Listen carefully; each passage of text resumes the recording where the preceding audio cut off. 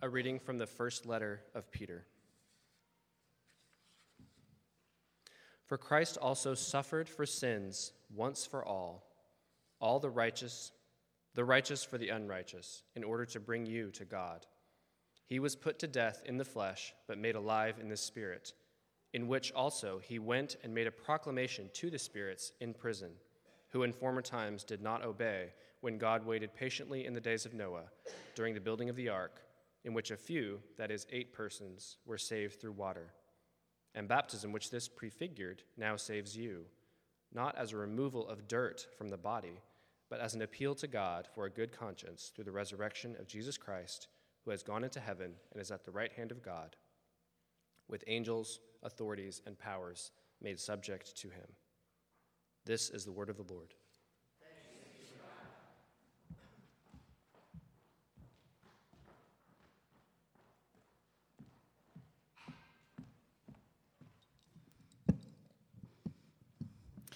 Hear the gospel of our Lord Jesus Christ according to Mark. To you, O Lord. When it was noon, darkness came over the whole land until 3 p.m.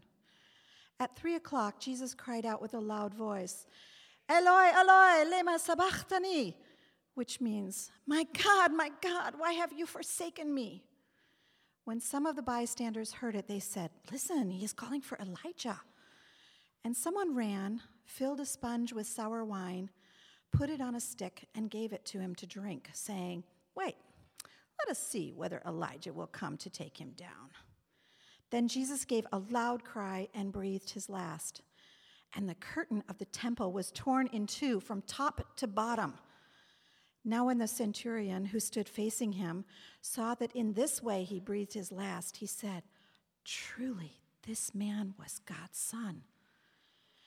There were also women looking on from a distance. Among them were Mary Magdalene and Mary, the mother of James the younger, and of Joses, and Salome. These used to follow him and provided for him when he was in Galilee. And there were many other women who had come up with him to Jerusalem. When evening had come, and since it was the day of preparation, that is, the day before the Sabbath, Joseph of Arimathea, a respected member of the council, who was also himself waiting expectantly for the kingdom of God, went boldly to Pilate and asked for the body of Jesus. Then Pilate wondered if he were already dead, and summoning the centurion, he asked him whether he had been dead for some time. When he learned from the centurion that he was dead, he granted the body to Joseph. Then Joseph brought a linen cloth, and taking down the body, wrapped it in the linen cloth and laid it in a tomb that had been hewn out of the rock. He then rolled a stone against the door of the tomb. Mary Magdalene and Mary, the mother of Joses, saw where the body was laid. This is the gospel of the Lord. Praise to you, O Christ.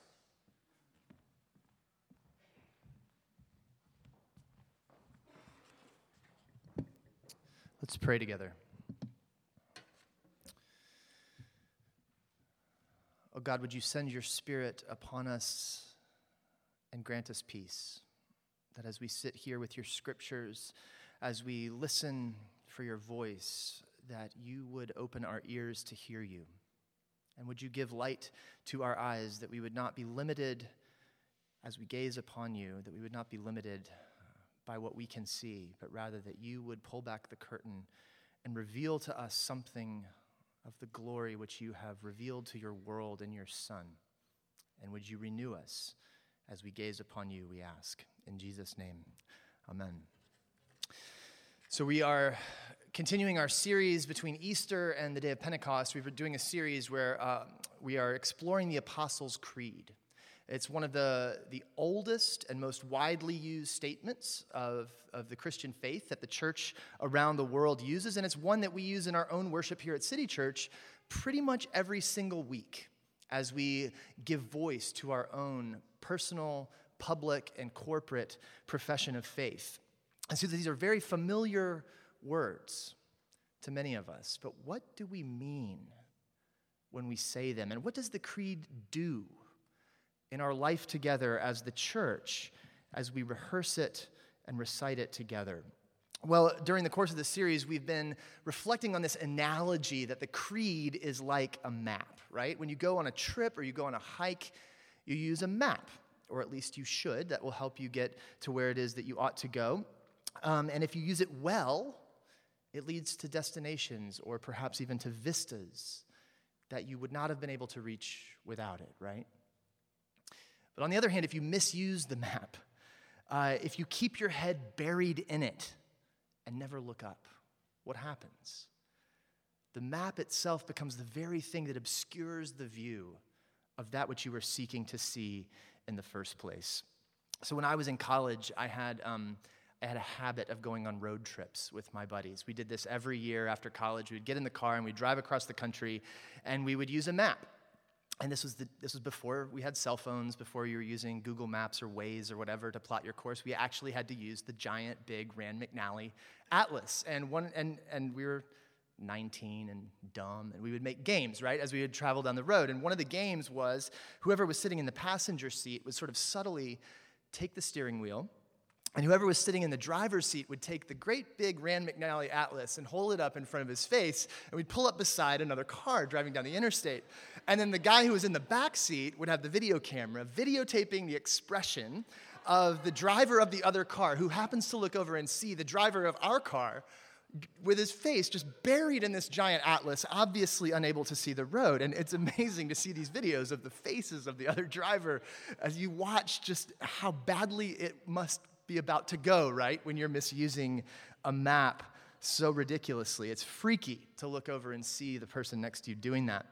But sadly, I do think that actually is a kind of portrait of much of the church today. Albeit it's at least a true-to-life caricature, right, of the church, especially in our educated circles, where we get so into our theology, so into the map, that we lose sight of God and what God is doing. Theology for its own sake is actually one of the more insidious cancers that threatens the church, especially in our educated circles. And the reality, the sad reality, the scary reality that we should be on guard and watching for in our own lives is that so often those who are most into theology can become those who are not that into God. And that can be a profoundly dangerous thing. On the other hand, that's not to dismiss the value of theology itself, right? The problem isn't there with the theology. The problem is with its misuse, right? Because the deficiency in theology is its own kind of problem. Driving with no map is its own kind of problem. But what we're after in this series, what we're after in our life together in the church, is an exploration of the creed in which we hone our map reading skills, not for the sake of reading the map, but for the sake of using it, that we may discover vistas and destinations we would not have discovered otherwise, and that we would lift our eyes and actually gaze upon the panorama of the glory of God from these places, that the creed will lead us when we use it well. God himself is the landscape, as we've said. Knowing God is the adventure. And the creed is the map that, when used well, leads us further up and further in, if I may borrow the phrase from C.S. Lewis, further up and further in to life with God in God's world. That's what we're after in this series. So let's turn our attention to this little phrase in the middle of the creed. He descended to the dead, or as it is often said, he descended into hell. And what does that mean? And why does the version that we use say descended to the dead when other versions say descended into hell? Are we just watering down offensive language? Are we trying to soften something that was older and perhaps sounds harsh to our ears? I've actually heard that accusation before from others who are coming from other church backgrounds and come to worship with us. And I've even been in a worship service once before where the printed version of the creed that the congregation was using said descended to the dead, but someone felt the need to loudly and boldly say over the top of the congregation, descended into hell, as if to take a stand and not participate in what he perceived to be a kind of watering down of the original and more authentic version.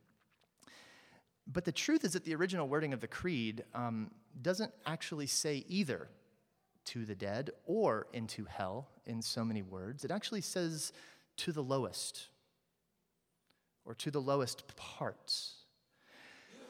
And almost certainly, as we begin to explore what that means, what we'll find is that what you and I have in mind when we think about Jesus' descending to the dead, or if you think about Jesus descending into hell, what you and I have in mind is actually quite different from what the earliest Christians had in mind, the earliest confessors of our creed. What they meant by the lowest parts of the earth, what the biblical writers meant when they talked about the lowest parts of the earth, is what is often called Sheol in the Hebrew, or Hades in the Greek. And that's like two different words for the same kind of place. It wasn't a place of punishment. It wasn't a place of purgation for sins, but rather simply the realm of the dead. It was how they understood the cosmos. That's where the dead went. Sort of like if you want to think about it as like the basement of the cosmos, the place farthest away from heaven where God lives. Psalm 49 and 89 talk about Sheol as a place that no one can avoid. Ecclesiastes 9 talks about it as the destination of both the righteous and the wicked. Job and the Psalms talk about Sheol as this dark and quiet place whose inhabitants are shadowy, weak versions of previously vibrant people. In some places, as we read through Scripture, we see descriptions of Sheol as a place where the dead were cut off from God. That's what we see in like Psalm 88 or in Isaiah 38. But in other places, we see a more hopeful picture, a place where God's presence actually extends to the depths of Sheol. Like in Psalm 139, where can I flee from your presence? If I make my bed in Sheol, you are there. The biblical authors, they speak in diverse ways as they contemplate the mystery of death, as they lament and mourn the loss of it, as they contemplate the unknown character of crossing over that threshold. And what we see when we get to the New Testament is both Peter at Pentecost and Paul in Ephesians pick up the same language of the Psalms to describe what happened to Jesus between these events of the cross and the empty tomb. And this is where it gets weird, like really weird. You and I, as we think about the story of Christ, at least I'll speak for myself, as I think about the story of Christ, maybe this is the same for you, my mind tends to move quickly from Good Friday to Easter Sunday. Holy Saturday in between is almost like this, it gets just passed over so quickly between the death and resurrection of Jesus. But the biblical authors and this map of the creed lead us down a trail that we may not otherwise choose to go. And they take us to this vista that overlooks the mystery of Holy Saturday, when Jesus descended to the dead, to the lowest places of the earth. And in the early church, as well as in some sectors of the church today, there's this tradition that's called the harrowing of Hades, which is this idea that Jesus, after he died, raided the realm of the dead, unlocking the dungeon gates, essentially, plundering Sheol, so that he may lead the great exodus out of death, out of the grave, and bring with him a host of captives. And that seems to be something like what Peter has in mind in this text that we just read, as he talks about Jesus and going to make a proclamation to the spirits in prison, who in former times did not obey. And if we were going to read Peter a little bit further in and go into chapter 4, we would see that he continues and says, for this is the reason that the gospel was proclaimed to the dead, so that even though they had been judged in the flesh as everyone is judged, they might live in the spirit as God does. What in the world does that mean? I don't fully know, to be quite honest with you.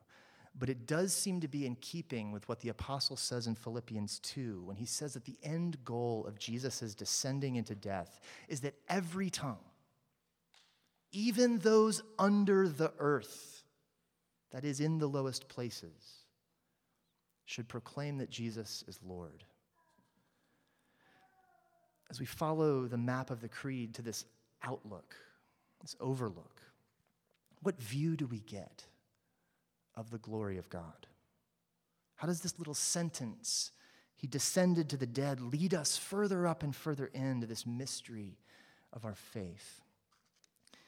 Well, I really think the main thing for us to know and to ponder here is simply that Jesus fully died.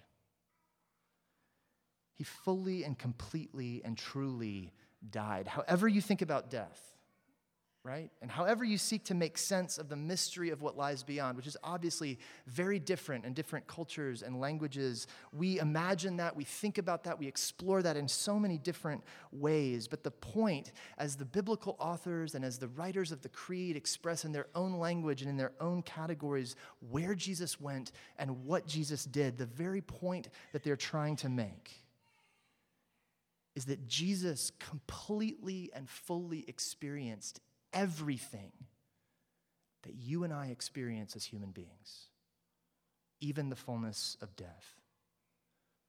Jesus wasn't just clinically dead, where like his heart had stopped, but before oxygen had been so cut off to his brain that he could never come back, he was resuscitated. It's not that.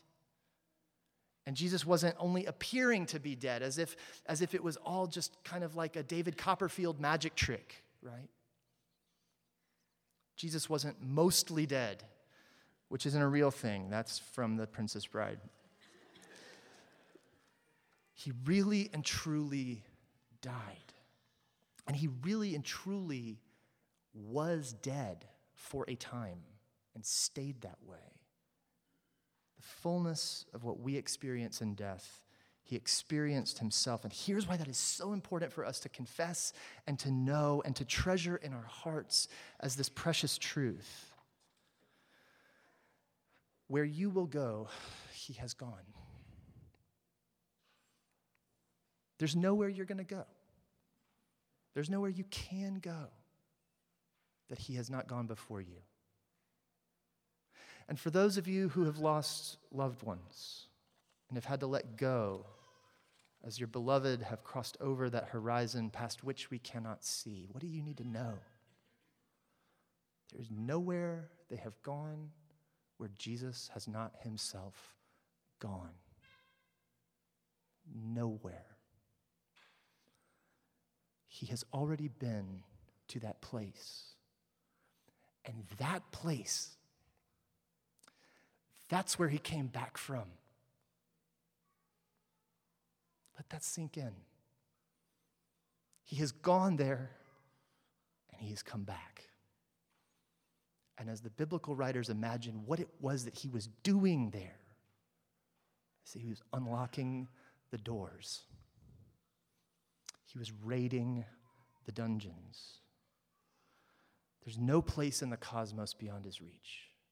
No place he hasn't been willing to go. No place he's unable to seek and to find those who are there. And that is a great and profound mystery. Not sure how it all works. No one does. It's a view that the map doesn't give us, but what it does give us is this glimpse of God and who he is and what he's done in Jesus. This God who has come further down and further out in order to bring his people home to himself.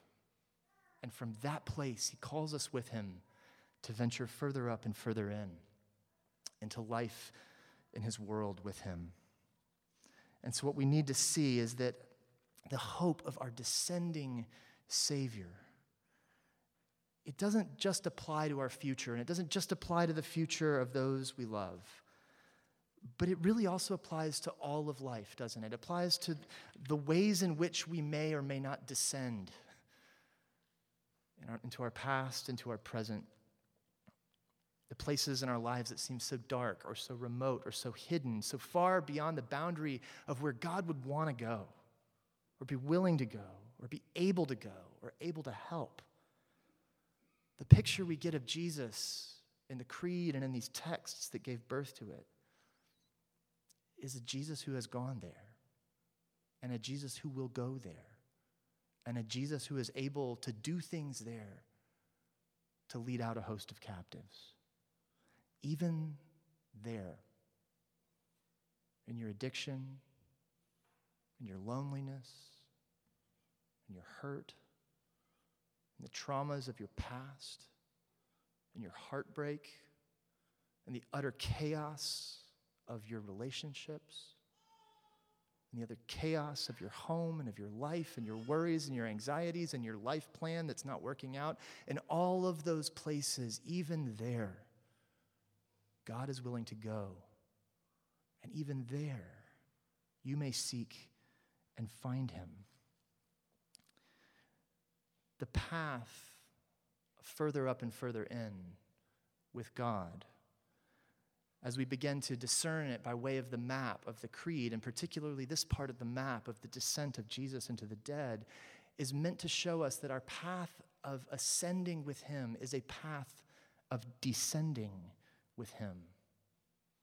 Descending with him into our own stories and into our own lives. Descending with him into the needs of others around us, into the relational brokenness of our world. And as you think about your own story and your own past and your own family of origin, or the traumas that you've suffered, or the harm that you've done, or the opportunities that you've wasted, or the beautiful things that have slipped away or that you hope to attain one day, will you descend with him into the darkness and the fragmentation of all those shards of your story, so that with him you may begin to participate in this work of unlocking the dungeon? Will you recognize he's the one who goes there with you, who meets you there, and who leads you out of the captivity of the depths of those places? Can you believe that he'll go there with you? Can you believe that he's gone there before you? This is the God who has made you, who loves you, who knows you, and who longs for you to know him, who longs for you to embark on the adventure of life with him, and is the God who in Jesus has descended to the lower parts of the earth, to the lowest parts of your own life. The God who descended to the dead. Will you gaze upon him? Will you recognize the beauty of the vista that the creed gives us as we look upon God in his glory and God in his power and God in his incredible humility and willingness to help? And will you recognize that even there, where you are, where you need to go, where your loved ones are, even there, he will meet you. Even there, you may turn to him and seek and find him. And from there, he will bring you back, leading with him a host of captives. That's the view from this vantage point of the creed. May we lift our eyes and behold the glory of Christ. Amen. Let's pray together. Our God and Father, we give you thanks and praise for your Son, Jesus. We give you thanks for the abundance of your love and the lavishness of your grace. We give you thanks for the courage of our Savior, who willingly plunged into the depths, who willingly went further out, further down, so that he might rise and bring us with him. God, give us grace and strength to embrace your Son who embraces us, and to embark on that journey of rising from the depths. We need your help for that, and so we ask for it now in Jesus' name. Amen.